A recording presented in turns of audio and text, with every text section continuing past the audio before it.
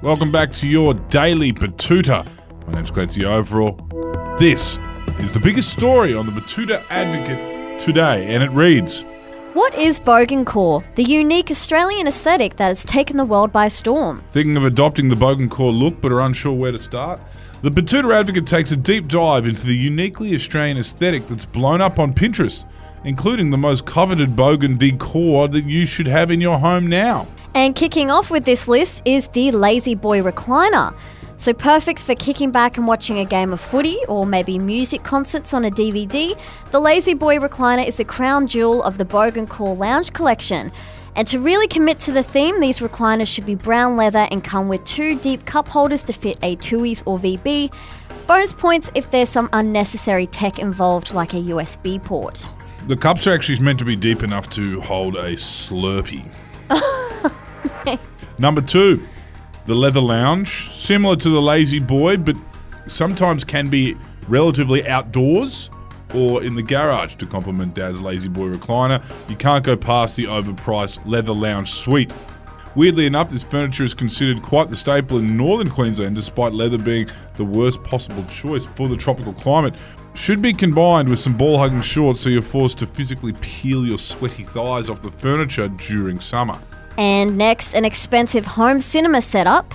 So Bogans don't fuck around when it comes to home entertainment, so expect to fork out a few thousand for a good quality plasma TV and surround sound system. Must be combined with an extensive DVD collection despite subscribing to multiple streaming platforms. Then we've got the vintage car in the garage. Covered in a piece of cloth, the vintage car will collect dust in the garage in the hopes it might be worth something someday, usually some kind of 70s to 80s Ford or Holden. And big one here, this is for the lounge room. Usually hung above the lounge or near the entry point of the house, you've got a slightly pixelated wedding canvas. That's going to be a wedding photo blown up on Kmart canvas. It's the creme de la creme of Bogancore. If possible, it should also be paired with a barefoot family photo shoot on the beach. Barefoot but with trousers on. Yeah. Next up we have a Staffy. The humble Staffy makes the perfect Bogan family pet.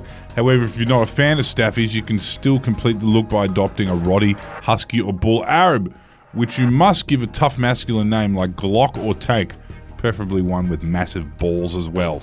And next, multiple cars on the front lawn. So to ensure you capture the Bogan aesthetic with your curb appeal, it's recommended you have at least 3 cars parked on the front lawn of your house at all times. If possible, winning combination of a sedan, 4-wheel drive and a ute. And if you really want to push the envelope, consider a couple of motorbikes. And of course, we can't go past the framed NRL jersey, an absolute must-have. The framed NRL jersey is best placed in the garage next to the vintage car or a man cave, which would sometimes have a home bar in it. And the sesh table is next, which is that great glass table a lot of Aussies have in their backyard.